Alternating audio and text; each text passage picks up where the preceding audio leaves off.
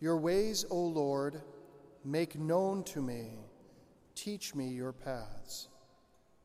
In the name of the Father, and of the Son, and of the Holy Spirit, amen.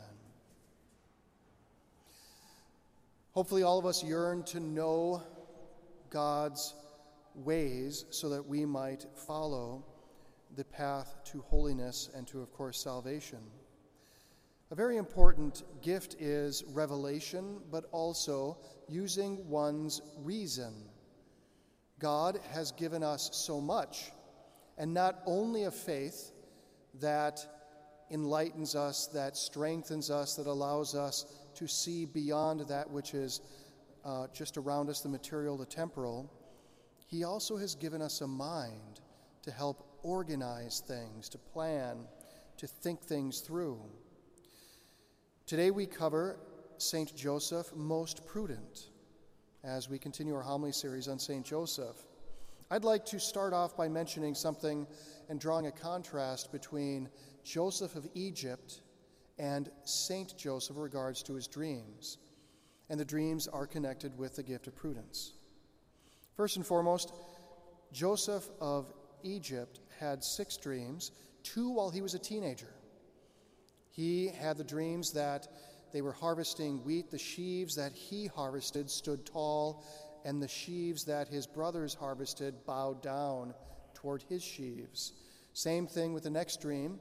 Sun and the moon and the stars, representing his father, his mother, and his brothers, were adoring him. Now, not worshiping as such, but paying reverence to.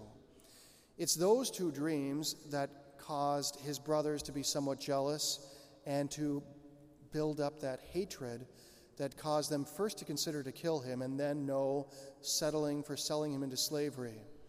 He is brought to Egypt after he is thrown into jail, being falsely accused.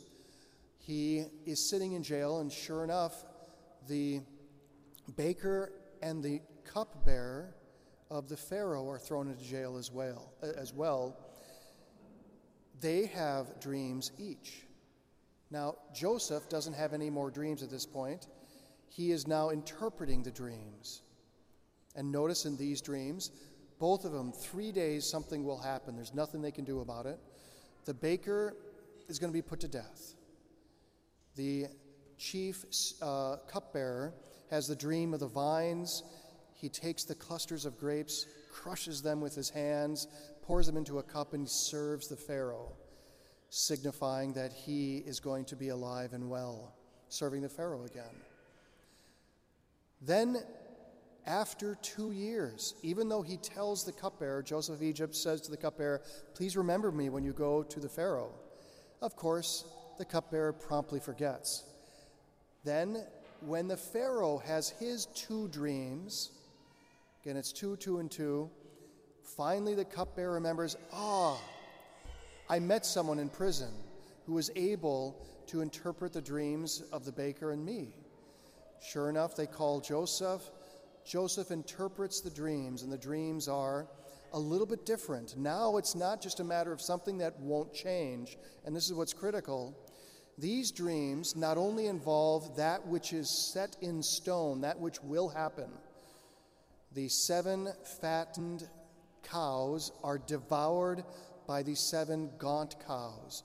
And then you have the 7 ears of corn, which is really heads of wheat, devoured by the 7 gaunt heads of wheat.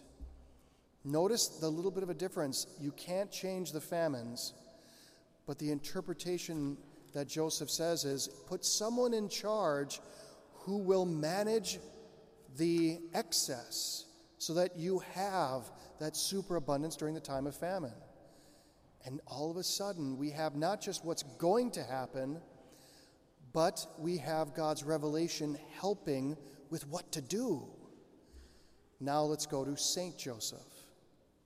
St. Joseph is told in 3 dreams what to do, but let's notice, not how to do it. He is told, do not be afraid to take your wife Mary into your home, when he's starting to get a little bit nervous about being the husband of the Immaculate Conception and the foster father of the Incarnation. It's going to be awkward. Well, then he has another dream after the nativity. Flee to Egypt with the mother and the child. And then, when Herod dies, he has the last dream. Those who have sought the death of the child are dead themselves. Return to Israel. So he returns. But notice what is not included. There is not that imagery that we have in the Old Testament where, again, the cows, you have the heads of wheat.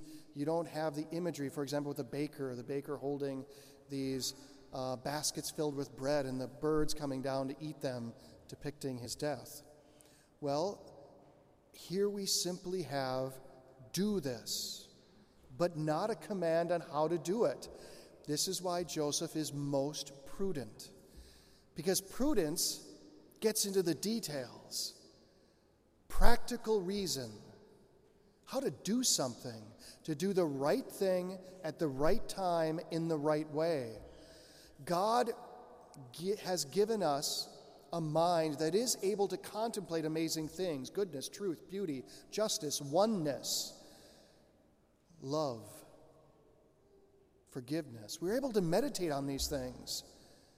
And yet, practically, the whole point is to put these good things into action, into positive thoughts, words, and actions. That's the practical reason. That's all about prudence. Prudence is not just scheming. Sometimes it's that, it's used in that context where you're kind of scheming, trying to figure things out. No, it is hard work, and it is figuring things out concretely. Young people here today, children and teenagers, we have the commandment to honor your father and your mother. But let's not forget, not every detail of that is in Scripture of how to do it. If you are 7 years of age and older, you now are considered to be of the age of reason. And so guess what, young people? Boys and girls and teenagers, think about what you can do to honor your mother and your father. Here's the perk. You have your mom and dads to help you with this too.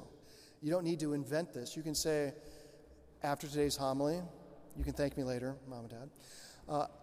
You can ask your mom and dad, well, what are some concrete ways, some practical ways I can honor you? And I'll just give you some obvious ones. It means paying attention when they're speaking to you. It means being obedient now rather than later. It means being respectful if you have a question, a concern. If there's something that you might not want to do, you still want to be respectful to mother and dad as you say, is this something I have to do? Of course, they're probably going to say yes. They might rethink it. Here's the whole point, is that you have the ability to be creative. There's some other things you can figure out. If you see mom and dad on a project, you can say, Mom and Dad, would you like some help? You are practically noticing something and going to them, would you like me to help you with this? And they know you. They might know your abilities and say, you're not old enough yet, but I will show you how to do this so that when you're old enough you can help me, etc., etc. This is what prudence is all about. Parents, disciplining, something that St. Joseph technically probably did not have to do, of course, obviously for Jesus. There was no punishment because Jesus was the Son of God.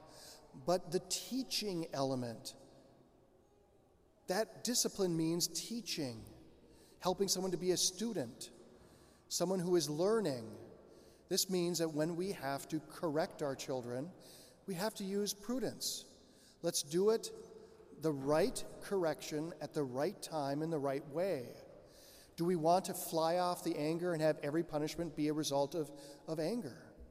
No, don't fly off the handle. Anger gets us to see something's wrong, but we don't want it to guide how we say something. Anger's there to say, you know what, that wasn't good that you hurt your sibling. We need to talk about this. And then it's a matter of how do you do it.